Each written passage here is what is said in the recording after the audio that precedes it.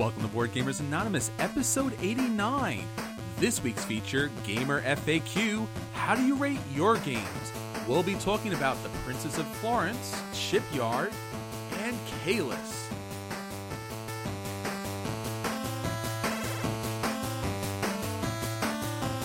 You're listening to a proud member of the Dice Tower Network, dedicated to bringing podcasters together for the greater good of gaming.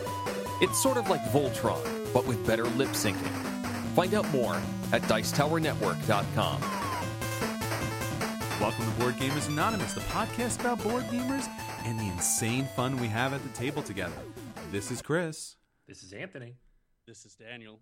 And this is Drew. Welcome to the episode, everyone. We're so glad to have you join us at the table again this week. We got an outstanding episode for you. We're going to be talking about how we all rate games. Now, you hear us talking about board games and if we're going to give it a buy or if we're going to give it a play or we're going to give it a dodge or a burn, but we wanted to talk about our ratings on Board Game Geek. Now, hopefully you've already joined the guild and seen us there and took a look at our game collections and some of our ratings, but we wanted to talk in more detail about how and why we rate our games. On this episode, we'll also be talking about our acquisition disorders. Anthony's talking about Epic. I'm talking about Mega Civilization. And Daniel is going to be talking about And Then We Held Hands. Aww. Ooh, that sounds so relaxing. It sounds like a game you could play while you're playing Tokaido. Travel down the road holding hands. Yeah. Oh, I like It's the expansion to Tokaido. the game within a game. That's what it is. A game within a game. All right, so with that said, let's get on to the episode. Drew, why don't you shout it from the tabletop? Yeah, we got news. Let me climb on up there. Shouted from the tabletops! Sir, you're gonna need to get down from there. First bit of news I have to tell you is that you, the listener, can get the news before the other guys get it. We're going to be putting our news items out on the Twitter feed Monday through Saturday. 5 times a day, we got some great news items for you to catch. So be sure to subscribe to our Twitter feed. And every week, we will talk about some of those news items we tweet and see if we can't dig through them a little deeper. One of the items we just sent out this week, where is it? Oh, here it is. The New York Toy Fair. Big toy fair. It's like to toys what Gen Con and SNR, well, mostly SN, I guess, are to games.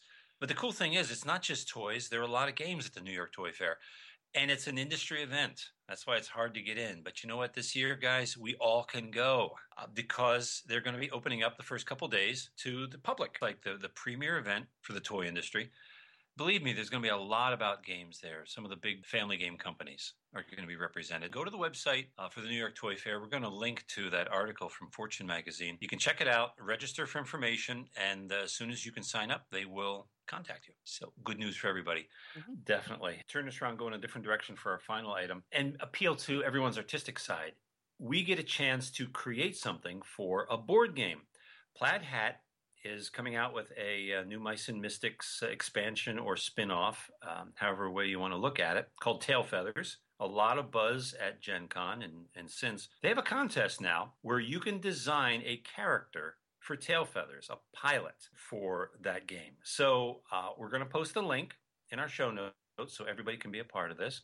That's really cool. Have you guys ever wanted to create a character or a card for a game? Oh yeah. I mean, dirty secret about me. When I was a kid, I was really big into Magic the Gathering. So much so that I had actually had a couple of emails back and forth with one of the judges that worked for Magic, like one of the full-time, all they do is Magic the Gathering judging Oh, man. guys. We had emailed a couple times, and I'd talked to them about getting the designing for them. So I can definitely feel the impulse there. I guess now the one that would be the thing that would draw me most is the want to design like a role-playing game world, like a D&D world. Kind of like Eberron or what have you. Because I just feel like there's so much anthropological and sociological information that isn't typically taken advantage of when these environments are designed, and they often feel very samey. Eberron sticks out as being very exceptional in this way, right? Having a very sophisticated social environment. So that's one that I would really like to do one day, is to design an environment for D&D or a similar role-playing game. The cool is you can create a specific character yourself or you can get together with friends or family to make it, and they're going to create it just the way you want it. Let's hope they do it just the way you want it. Maybe they'll hire a professional artist, but it'll be cool. So, Tail Feathers, get your pen and paper out, give it a shot. That's everything from the tabletop, guys. Now, I'm afraid I'm going to have to leave you for a couple moments. Dwarves, I sent down to the mine to dig for rubies. They're letting the donkeys wander around down there. I'm saying we don't need no stinking donkeys. I'll be right back after I feed them some pumpkins. See you guys in the final round. And now, our acquisition disorders.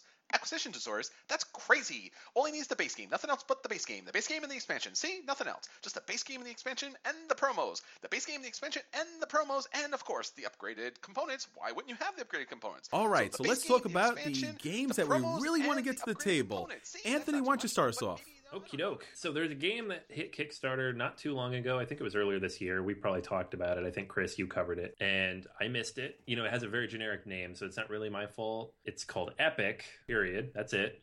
Epic card game. From White Wizard Games. Those are the guys who did Star Realms. So this is their second big game. And it's from Robert Doherty and Darwin Castle. And the group there is a whole bunch of people who used to work on Magic. So, as you might guess, this is a very similar game to Magic. Except a few things are different. First, it's super streamlined. A lot of the things you find in Magic aren't necessarily here. There's no collectible aspect to the game, but it's not even really an LCG. It's a single box of cards, just like Star Realms. I think it comes with 120, 130 cards. That's it. That's all you need. You can play the full game with those cards. It has like 4 or 5 different variants in the rule book based on those cards. And the cards themselves are very cool and do lots of big, powerful things. So you're not getting a bunch of junky cards like you get in, say, a Magic starter deck that you then need to build up by buying a bunch of packs. The game itself is pretty straightforward.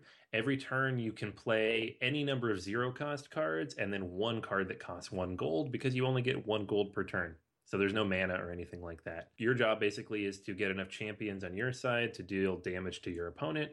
There's some events that come out that also do cool stuff. Digging through the cards, you can see a lot of them do a lot of damage. So you have 30 points, but those can disappear very quickly. So the game plays pretty fast. It's about 20 minutes.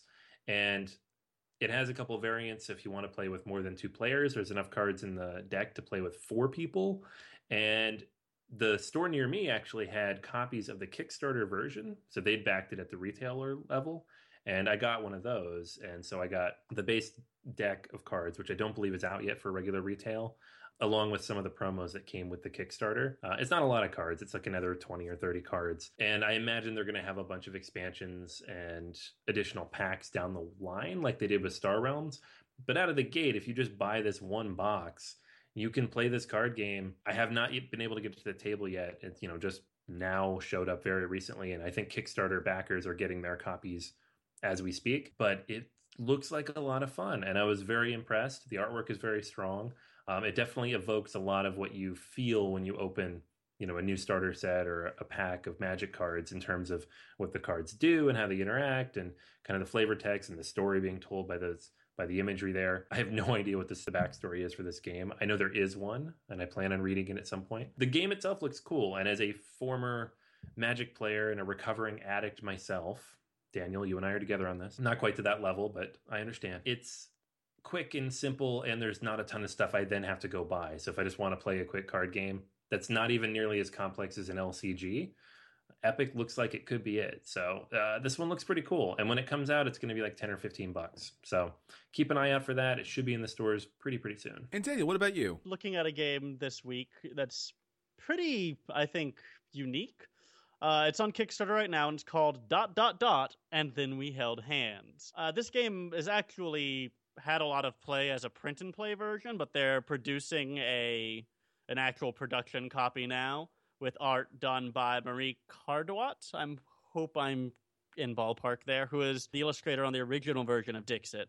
So you can get an immediate feel for what the art on the cards look like, and it's pretty cool. I think it fits very well. The theme of the game is that you are a couple who begins at different places in a sort of a wheel of emotion over some important conflict or issue. You've fallen apart, pushed apart by this issue, and you need to play cards that allow you to move to the proper nodes to eventually end up in the central node together in consecutive turns to win.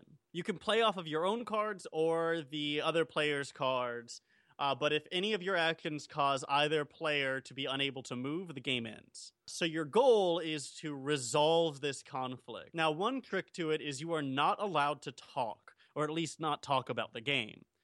So the entire game is supposed to be played based off of careful attention to the position of these little markers on the game board, which is supposed to be representative of your partner's emotional states and needs. And use those to move forward in the appropriate way. This is one of those games that I look at and I say it's either going to be a borderline spiritual experience playing, right? Just absolutely amazing, irreplaceable experience where, you start tearing up or something, right, as you play. Or it is going to be the worst game ever, where you start tearing up because of how bad it is. I'm not sure which one of these it's going to be. I mean, there will be tears, but it may be from profundity or it may be from sucking. And I'm not sure which one. I'm leaning towards profundity, though, partially because Dixit, did what it did so very well, and it's been very well reviewed by the people who've played it. And it's just, I don't know, it's such an interesting theme and an interesting take that I just have to give it a shot. Combine that with the fact that it's $20 to back the game and get a copy, $19 actually to get a copy, $24 if you want to tip the musician who wrote their soundtrack. And I'll probably end up picking this one up, and I really hope it fulfills the potential that it has, because it really does look like it could be a truly remarkable game. So that's my acquisition disorder this week. ... And Then We Held Hands by Ludi Creations, now on Kickstarter for the next 8 days. Oh, wait. Well, 8 days from when we record this, what would mean 2 days from when you hear this, if you listen quickly. So, you have time. Get out there now. Back it. Go. It's already funded. In fact, it's already funded 5 times over. But, never too late to get in. Welcome to the future, Daniel. Yep. Well, we already talked about Blood Rage. Now, I want to talk about another game on the opposite side, on the Euro side. I want to talk about Mega Civilization, which is actually a huge version of the legendary development game Civilization. Now, what makes this game stand out, what makes this game so incredibly mega, is literally everything about this game. So, first off, it's a game of skill, and we're talking about a Euro game of skill that plays 5 to 18 players. Okay? Mind blown, right? So, this game covers historical development of ancient civilizations from the last ice age to the dawn of the new era, and it's about an 8,000-year time span that you're building from scratch. Each player leads their own civilization as it tries to expand its culture over a map board that stretches over the Mediterranean Sea to India. The objective of the game is to gain an overall advancement including cultural, economic, scientific, political, civic, and religious factors. So this is not a war game. This is not a 4X game. This is all about building and scoring victory points. Now, what's really fun and interesting about this game is that each civilization begins with a single population token. And every turn, the player increases their population by adding tokens to the areas they occupy. So if you play Civilization, you got a general idea. If you have not played the original board game, it's just basically building a whole family and then a culture and a tribe and then a city, just building literally everything from scratch, which is amazing. Now, what's really funny about the game is you can play kind of a starter introductory version, and that's going to last about 2 hours. Or you could play a short version of this game, which is going to play 6 to 8 hours. I know this might scare off some people, Daniel, but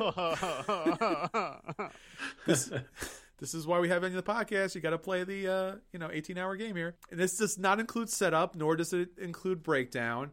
And it's just some other mega elements to this game. It has 4 map boards.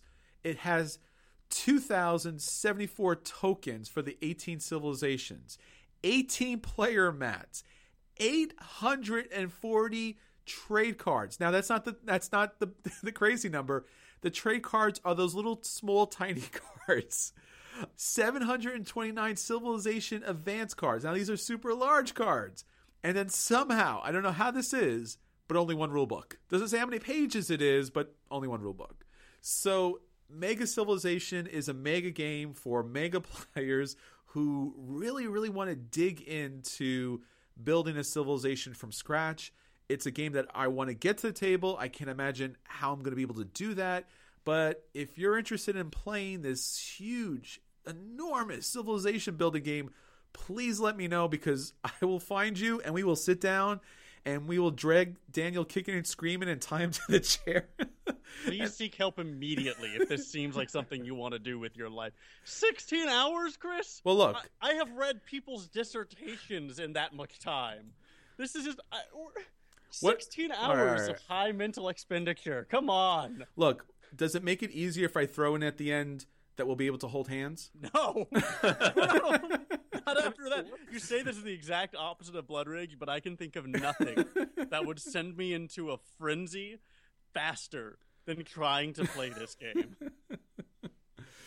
So, if you love big Euro games, or if you love Americlash games where people flip out, Mega Civilization's for you. Yeah, if you see this enter Chris's collection on Board Game Geek, somebody call and make sure Daniel's okay. Make sure he has kidnapped. You'll see me update my location. I'll be Chris like, I got this in my collection. Daniel's location has been updated to Belfast. All right, so that's our acquisition disorders for this week. And now, at the table with BGA.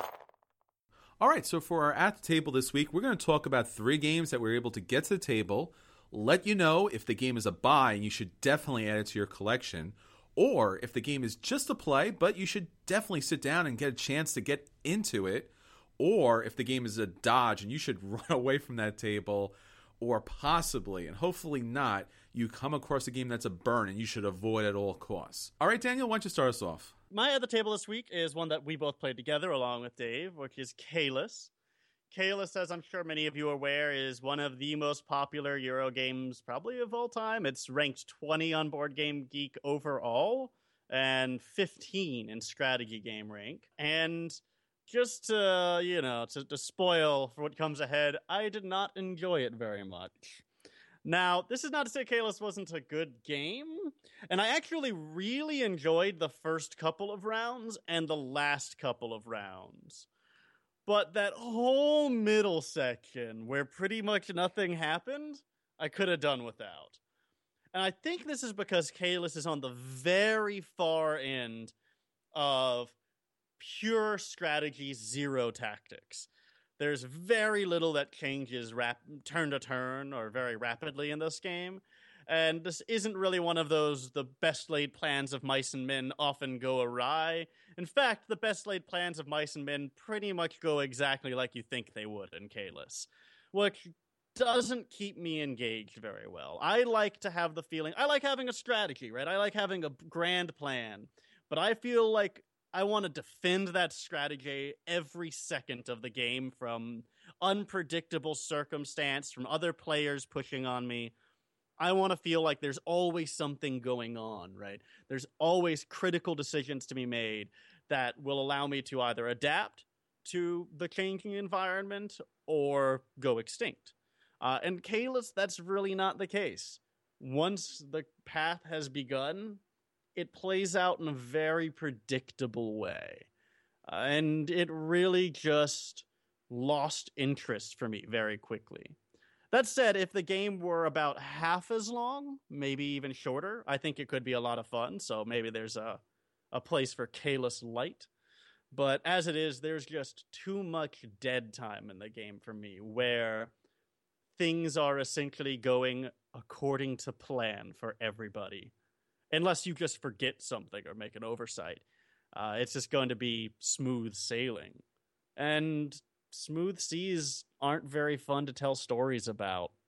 And they're not very good for jet skiing. I don't know. I'm kind of making an analogy here. It's kind of forced. But it's too smooth for me in the middle ground. I really want a little bit of chaos.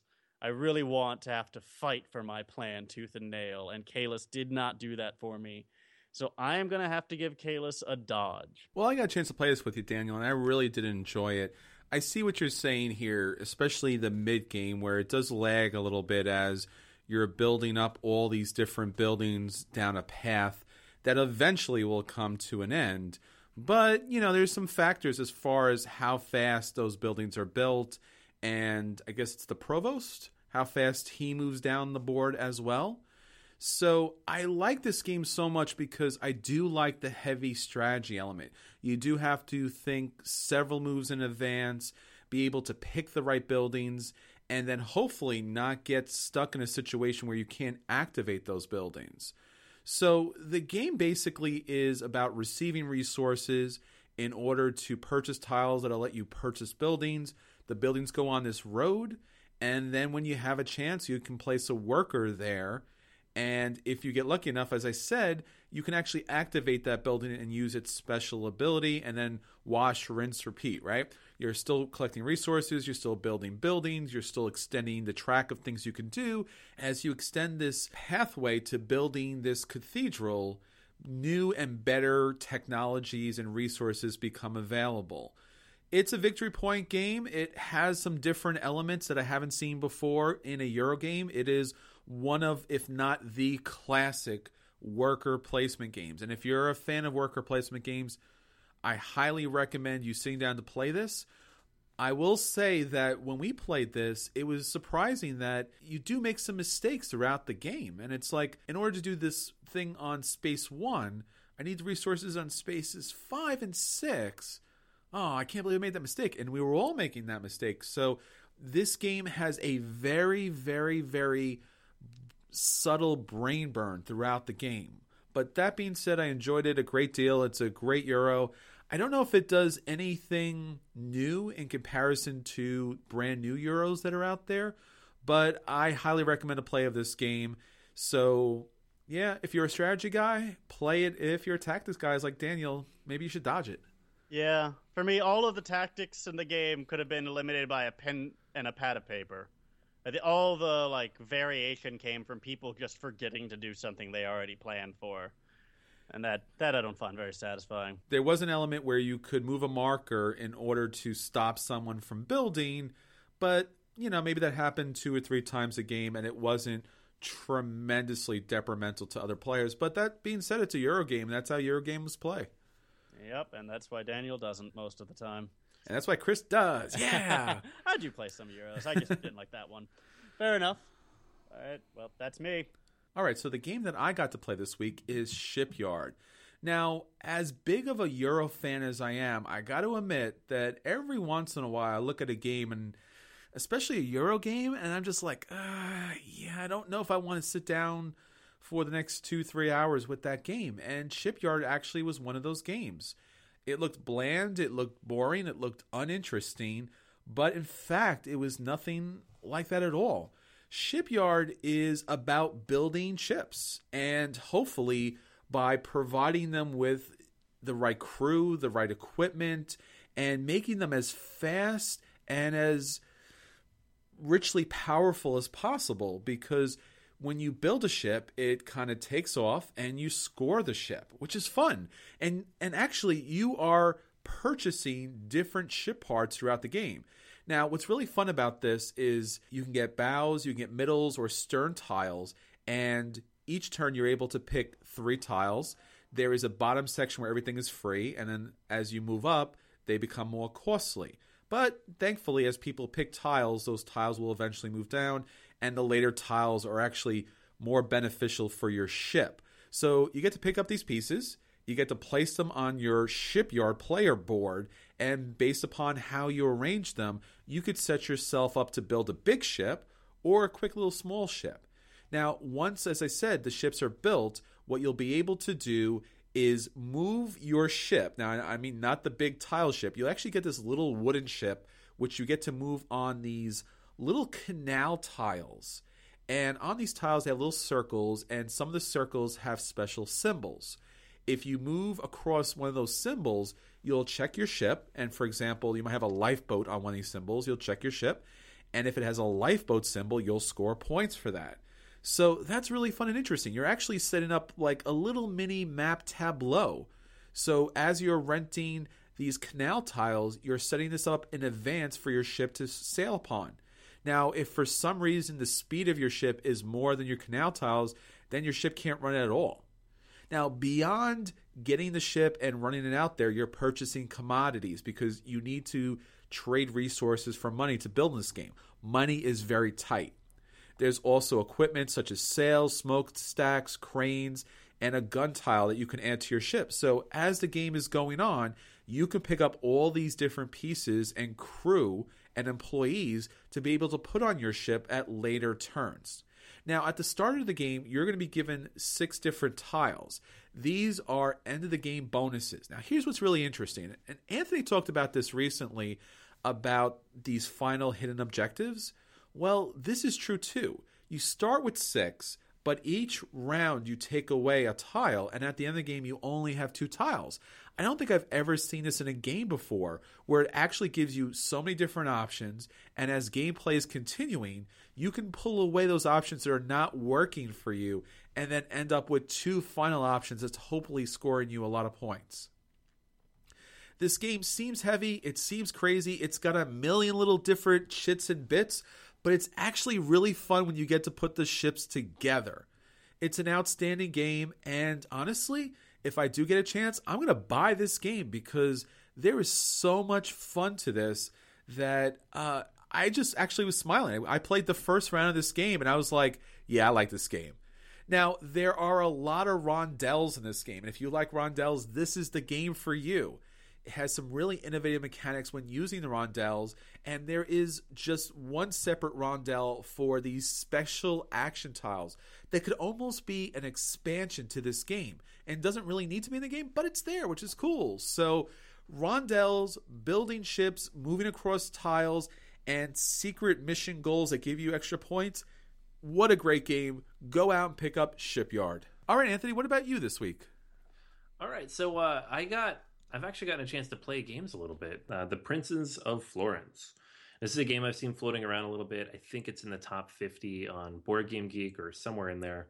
So probably I just saw it when I'm cycling through that top 100. And it is in print right now. We actually, as we were playing it, we kept telling ourselves it was not in print because I had not seen it around, but it is in print from Rio Grande. Wolfgang Kramer and Richard Ulrich design. I say all this because it is an older game. It's from 2000, and the current edition that's out is, I think, from 2010. So you're not going to be able to find the copy that originally came out, which is the one I played at the game night this last week. But there is a newer version, which actually has more stuff. So it is a better version to get anyways, and I think it's pretty cheap on Amazon. So all that said, the game itself, it's a Euro. So today we're doing Euro Day, apparently, all 3 of us, older Euros. And it is a combination of a bunch of different mechanics. It was actually very interesting.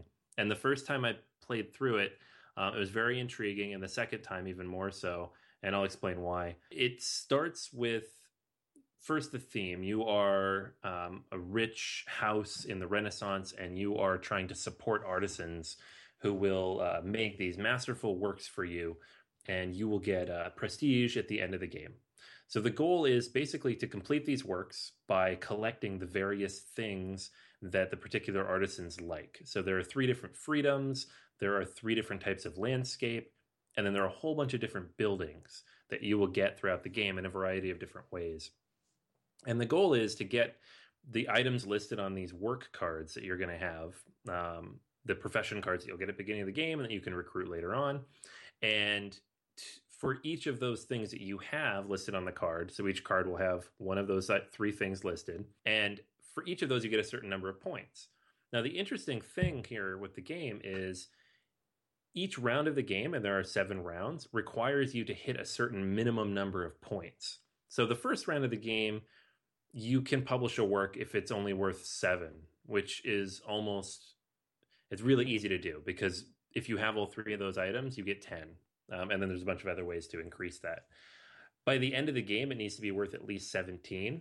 which is not possible without getting those other augmentations. So throughout the game, you kind of need to build out this engine where you can increase the point values of the works that you're publishing, but you also get all the resources you need to publish those works. It has a lot of different things going on. And so you can't do everything. You have to kind of focus your attention and hopefully do it efficiently. So for example, at the beginning of the game, you'll be given 4 of these profession cards. What you want to do when you get those cards is find commonalities between them, because you're going to discard one of those cards. So, for example, in the second game I played, I looked at all 4 cards, and 3 of them had the same freedom. They had the freedom of opinion. So I took those 3 cards knowing that I only needed to get the one freedom.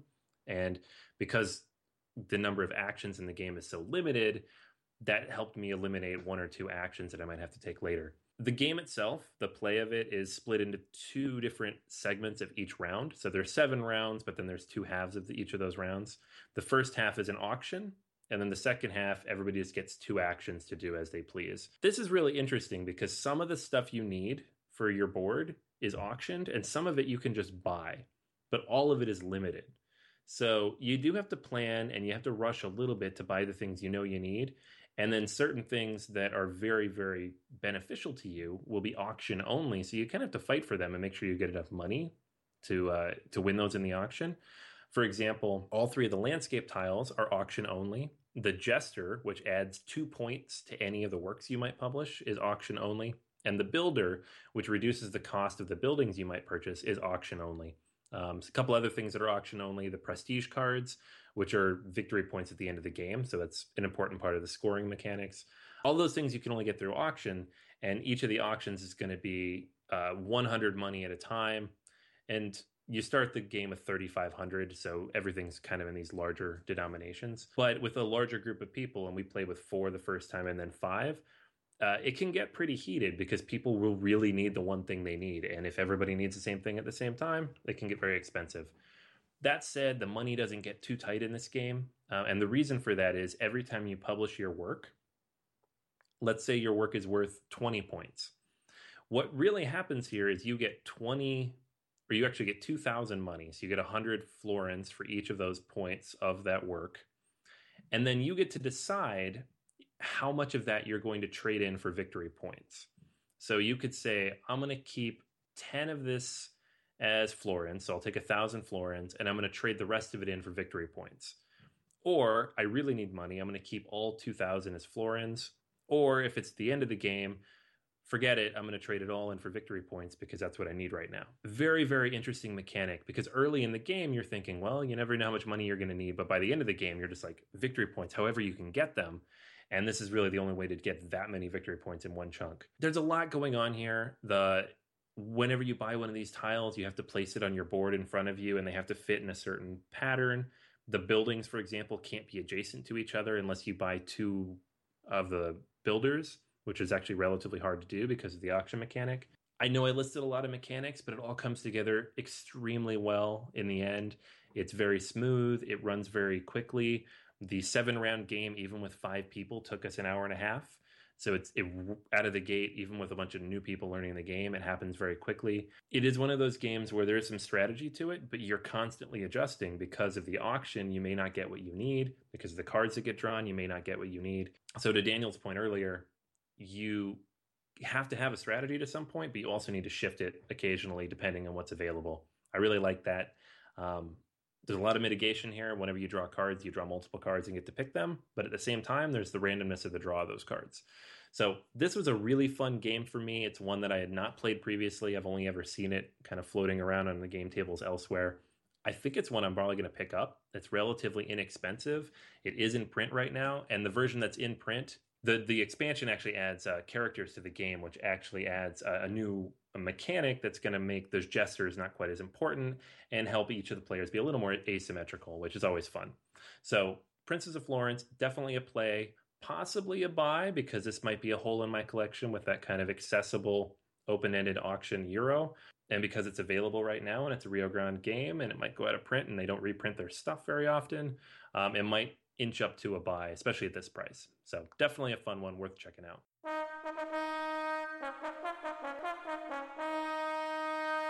And now BGA's feature review. So for our feature review this week, we want to talk about gamer FAQs. So a frequently asked question is, do you guys rate games? And if so, what do you base it upon? And, what's the percentages when it comes to your collection? And maybe whether you're rating just your collection alone or all board games. So for this week, the three of us, myself, Anthony, and Daniel, are going to tell you about our own rating systems on Board Game Geek and give you a little bit of an insight in what goes into our final ratings. So, gentlemen, do you all rate games on Board Game Geek? Anthony, what about you? I do. Yeah, I started doing this a few months ago, I think. At this point, I've rated every game that I own that I've played significantly enough to feel like I have an opinion on, and a bunch of games I don't own that I have a significant opinion on as well. So it's about 130 looking in here. Okay. So that I've given ratings to. And there are some games that I own that I have not rated just because either I haven't played them at all, which I'm loath to admit is a pretty good chunk of my collection, or I just haven't played it enough. So there might be a game that, we got to the table once and I just don't feel like I had a good enough feeling for it, or maybe I didn't like it, but I feel like everybody else does and maybe I missed something. So I want to play it again before I give it a rating. But for me, I like doing this just because it helps me kind of categorize what I have and what I'm looking at. So like if I need to thin my collection, I can look at the bottom of this list and be like, do I really want this game that I gave a 6 to? And it also helps me remember the games that I think are awesome. So if I'm too busy focusing on new stuff all the time, I can look at my existing collection of stuff that I've already rated a 9 or a 10 and be like, why am I not playing these? Because they're amazing. And Daniel, what about you? You rate games, right? I've rated every game that I own and have played, and a bunch of other ones that just sort of stuck out to me. So I've rated 80 board games and 12 expansions on Board Game Geek, and obviously we rate stuff here all the time. I kind of started as a way to keep track of my own collection, because you start sort of letting it slip after a while, and I don't want to have that feeling I've had once or twice where I've gotten in, started playing a game, and going, oh wait, this game. Oh no, I hate this game. This seems like 3 hours. Oh god, I'm stuck here. So I useful to keep track of your feelings. And I've got to say, I'm pretty proud that my personal ratings are almost a perfect bell curve, slightly skewed upwards. So, there's something to be said for that. Yeah, when I went to look at the three of ours, I was like, oh, my rating, my average is pretty high. And then I looked at Chris's, I'm like, oh, I don't feel as bad. And then I looked at Daniel's, I'm like, man, Daniel, why do you got to go and do it, like, have an accurate curve there? I'm not going to lie, I went through this, like, 6 times adjusting ratings relative to one another to make sure they were, like, put together right. Because there would sometimes when I'd be like, oh, this is like a 7. And I put another game, 30 games later, I'm like, oh, this is also a 7. And then I looked at those 2 games like, these games are not the same quality. Right? One of these is way better than the other. So something is wrong with my categorization here. Mm-hmm. You got to anchor it into your relative games, right? It's a relative rating system. But my average rating's a 6.89. So, that's a pretty solid mean, kind of where you'd expect it to lie. Okay. So for me, I blame this all on Daniel because originally I wasn't rating my games on Board Game Geek, and he was. And I was like, all right, I'll look at it, because I started to add my entire collection on Board Game Geek because sometimes when I would go out to a gaming group, they would ask me what I had, and they would just want to know what my Board Game Geek name was so that they could check out my collection and see what I should bring for the next time.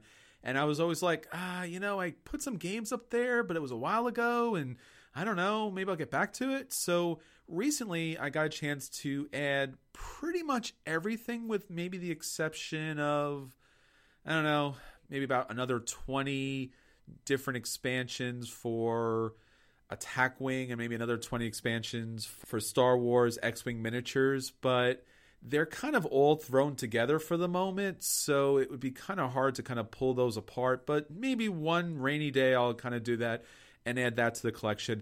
There are also some games that I leave with my family because they're more on the party game side, games that I probably wouldn't play with a game group, but with family, they're perfect. So it's probably another 10 or 15 that are just sitting at home somewhere, just waiting to get played. But generally, I rated all of the games that I own, with a few exceptions, like Anthony said, that I currently haven't felt secure enough in giving a particular rating because I just feel like I haven't played it enough, or maybe the first play kind of met with some particular rulebook issue or such. So until I feel comfortable, I don't like to rate a game until I feel like I truly know the game.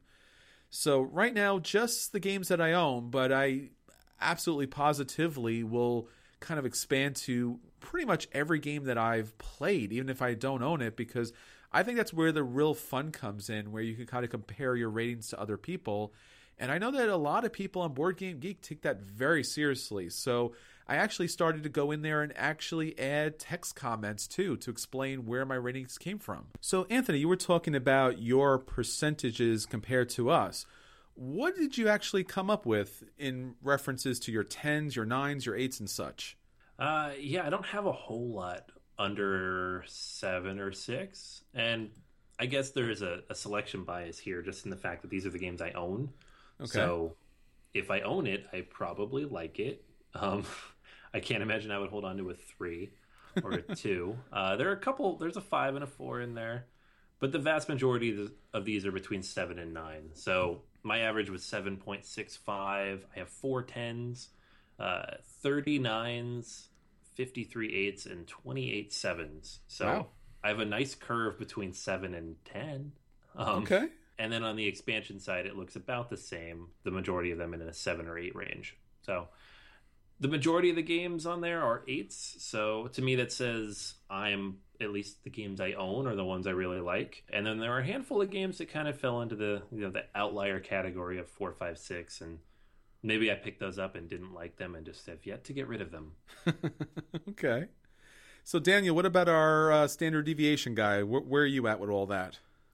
Well, so I break down. I'm 7.5% 10s, 8.8% 9s, 21.2 and 8s, 20% 7s, 30% 6s, and then 2.55s, 5% 4s, 3.8% 3s, and no 2s, and 1.2% 1s. Okay. Which is that's Cards Against Humanity all by itself down there. Okay.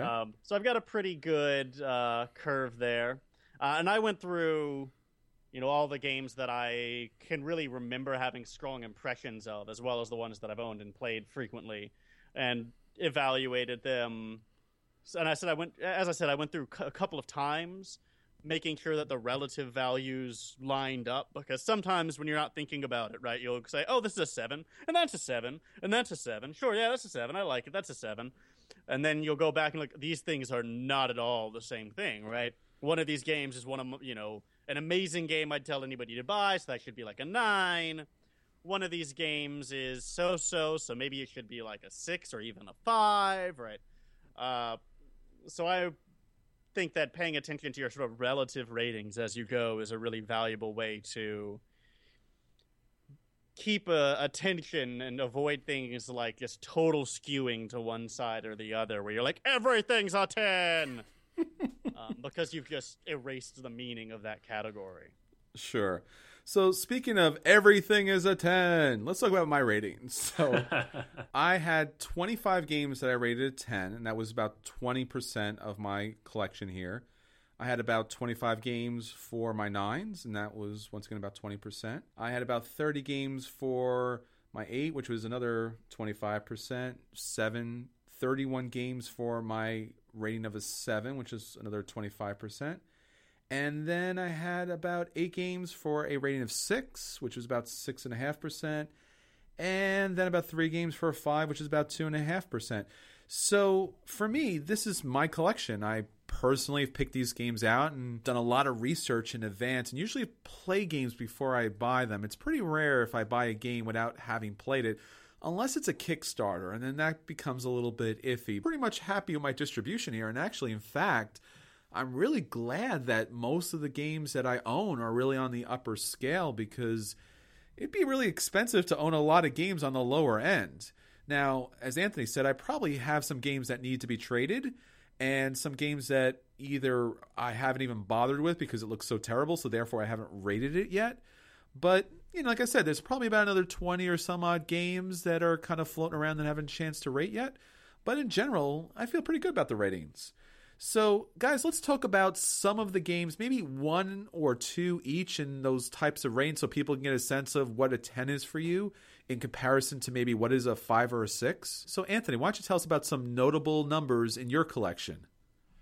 All right. So, opening up my 10s, I have actually not given anything a true 10. Ooh. They're all like 9.5 and up. Okay. Because apparently I decided to go 0.5s. That's how I solved the problem of, well, these aren't the same. This one should be rated higher. But the highest rated game I own is War of the Ring. I'm very happy with that. Okay. That's a game that I feel is near perfect in its execution and absolutely love how it plays. And I'm really excited for the second expansion. I don't think it's necessarily. We'll see what it does, but more stuff for War of the Ring. Let's do it. I put Caverna up there as well. I feel like that's a near perfect worker placement game. And then the Lord of the Rings LCG is up there as well with the 9.1. And that's, to me, one of the best solo experiences I have as a board game. And it's so expandable. So there are factors there that influence the game that maybe the game's not perfect, but the experience as a whole, to me, is very near perfect. And Imperial Settlers, not quite up in that realm, but it's up there. And I recognize as a game, as a piece of game, it's not necessarily a 9 or a 10, but for me, it's pretty close because experience-wise, it's well up there. Now, on the other end of the spectrum, there are some games that I didn't enjoy very much. Brussels 1893 is one of my lower rated games. This is not a game I own, but it is one I felt necessary to go out and rate. I give that one a 5. Wow, you gave it a 5? I know, it's a little higher than I thought I might give it. You are a generous man. I know. I didn't hate it. I just really disliked my experience playing it.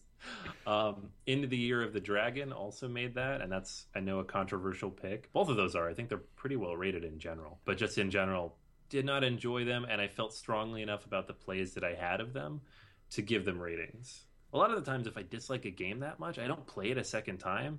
So I don't really want to give it a rating and put the number out there and say, this game's horrible when I've only played it once. Now, we have a podcast, and I do that every week. So there you go. If I go to the trouble of saying something's a dodge or a burn on the podcast, I want to go back and rate everything that I've given that strong of an opinion on. And these two are games that I did. The very bottom end of my collection is a game that I still own, unfortunately. And there's no reason to get rid of it because it's worth like $5. But that's the Game of Thrones Westeros Intrigue. That's the super pasted on theme for that pyramid card game. I remember that game. Yeah. I gave this one a 4 and only gave it a 4 because if you ignored the theme completely, it's not a horrible game. No. In execution. It's just the sheer gall of pasting that theme on there and putting it out there and making it so I can't play it with children who would probably enjoy it a lot more than I did makes it a 4. Because I'm like, who am I going to play this with? Nobody cares. There are better Game of Thrones games out there that we can play. It's true. So that's the spectrum for me. It's games that were super disappointing on one end, and on the upper end, the games that I feel, the ones that I'm giving the best ratings to are the ones where the experience itself kind of transcends the game a little bit. Where actually sitting and playing it just feels good, and combined with a really strongly built game. Those are the spectrums that I'm working on. All right, Daniel, what about you? Oh, well, so I sort of run it kind of based off of our rating system here, which is I go 10s are essentials, things that I would tell anybody who's looking for a game to pick up. That's going to include things, some predictable ones like Caverna, Defenders of the Realm, best in class kind of games. The one that's probably most surprising, judging by how far away it is from the average geek rating, is Gravwell, but that wouldn't be surprising that anyone who's listened to me talk about that game, that Gravwell earns a 10 by my standards. From there, you get 9 8s. Those are buys, like Nevermore. These fantastic games, really great games, but not so great that I would feel you're somehow lacking for not having it or having played it. Then you start getting down into your plays. So 7s, you see things like Summoner Wars, Master Set, Pandemic. 6s, you've got Galaxy Trucker, Power Grid. Games that are fun, but not worth losing your hat over. And then you start getting into the dodges and the burns. Just looking at the the category, biggest delta or most bizarre ratings thing that Board Game Geek will do for you. The ones that'll be most surprising, I guess, are Cards Against Humanity gets a 1 because it's not a game, it's a long fart joke. Which is a delta of 5.36, so the average rating is 6.3. Kalis, Trois, and Castle Panic all got 3s. Gravwell got a 10. Nevermore a 9.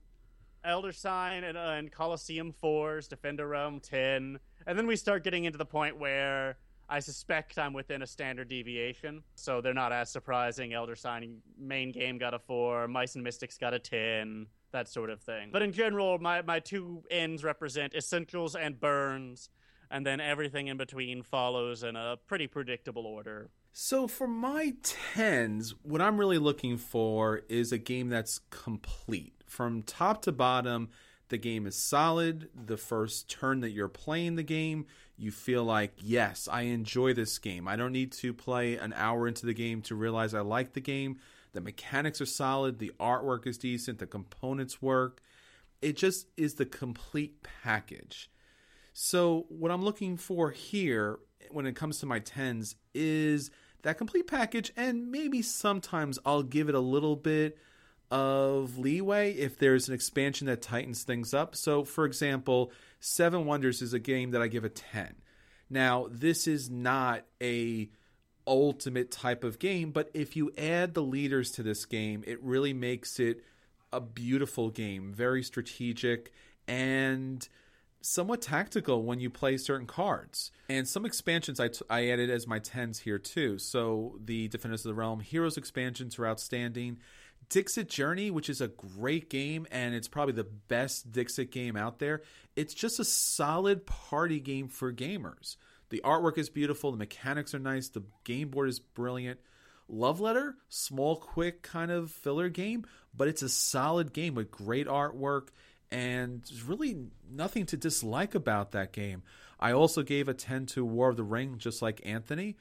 Suburbia is a 10 for me. Glory to Rome is a 10. Castles of Burgundy, Bora Bora, Dominaire. Caverna, just like Anthony, too. That was a 10 for me, too. Now, as Daniel was saying, my buys tend to be a 10, a 9, sometimes an 8, depending on how much a game costs. And then my plays are going to be 7, 6s, and 5s.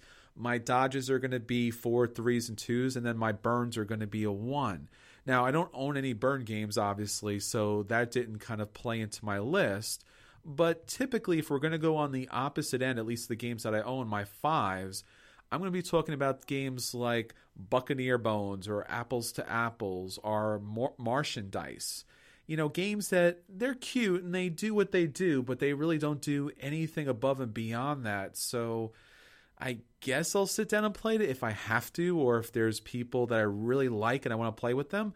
And you'll also notice if you take a look at my list, my 6s and 5s are pretty much across the board up for trade. So I'm looking for a solid game that plays well each and every time, even though it may not be the greatest game, but it does what it does, and it does it well. So to wrap up, that's our Gamer Frequently Asked Questions. How do we rate our games? If you want to follow up with us and take a look at our own list, you can find me, Chris, at Tricolor Tiger. That's Anthony, what about you? Mine's easy. It's CHTFLD. I'm also the manager on the guild, so if you're in the guild, you can find me there at the top of the page. If you're not, you should join the guild, and then you can find me there at the top of the page. Anthony C. And it might even be easier. I'm Daniel at BGA, but that is AT, as spelled out AT. I couldn't get the little @ sign to work. So Daniel at BGA, and drop me a line. Let me know what you think. Yell at me for being mean to your favorite games or for usual internet relationships. There you go. Yeah, I mean, we yell at Daniel weekly, but he needs a little, he's got to remember there's other people out there. Other people to yell at me. Yeah, you hurt them with your opinions, Daniel. We have all the 10s, man. Well, I have 9s, but Chris and I, we love games. It's great. Why won't you make a Civilization with me, Daniel? There's so much love in the Mega. I would need to be making salary to play that game. All right, so you heard him, guys. Donate to our Patreon account, and Daniel will play Mega Civilization for you. This is the only time you're ever going to hear me say this. Please don't donate to our Patreon account. We really don't need it. It's fine. We'll be okay. All right. So we want to hear back from you. How do you rate games? Hit us up on Twitter, Facebook, especially our Guild on Board Game Geek, where all this fun stuff is happening, and let us know how you rate games. And now, our final round. Hey guys, I'm back. Yay, Drew's back! Yay, how are the donkeys? We got him to work. All I had to do was feed the dwarves some pumpkin. I don't know. I never knew they liked pumpkin, but they do. They're happy. They're fine. They're getting along with the donkeys, putting them to work, and got a lot more rubies. So I'm happy too. I don't know who to call, but I feel like I should call many people on you, Drew. Someone's being exploited. Yeah, many people and donkeys are being exploited. But I just don't know who to call. I have placed my workers, and that's totally legit, man. I can do that. I can get away with that.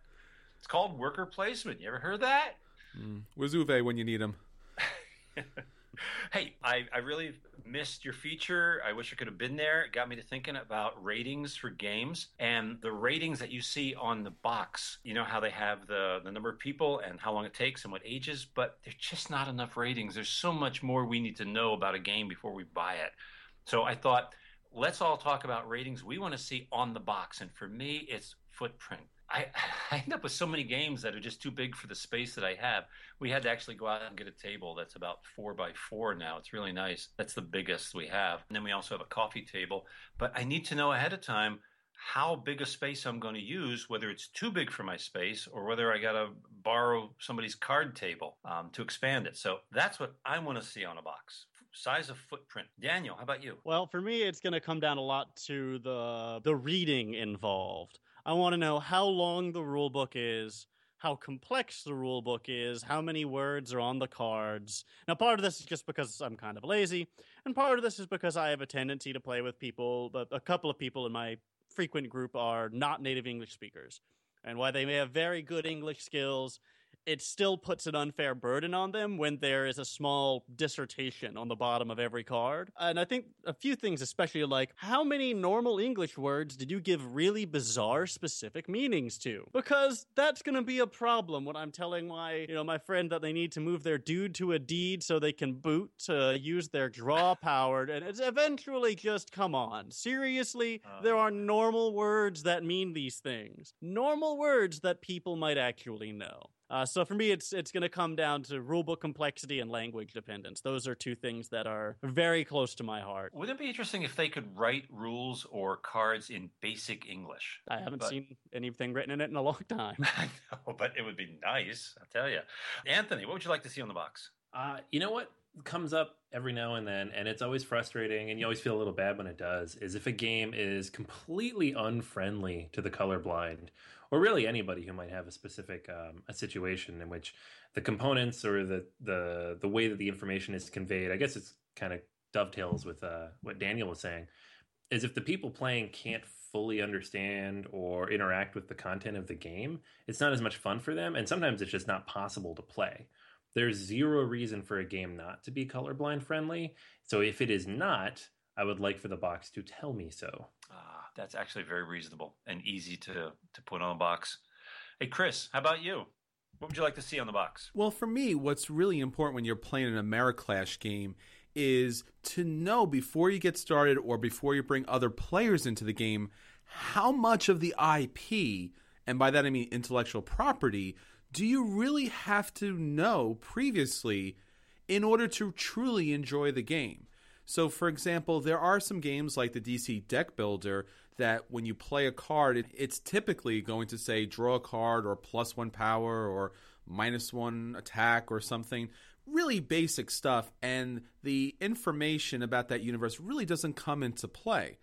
But if you take a game like the Game of Thrones, the living card game, it's essential to know what the other houses are known for and even what specific cards or characters are really known for, because that's going to play a lot into your strategy and your deck building.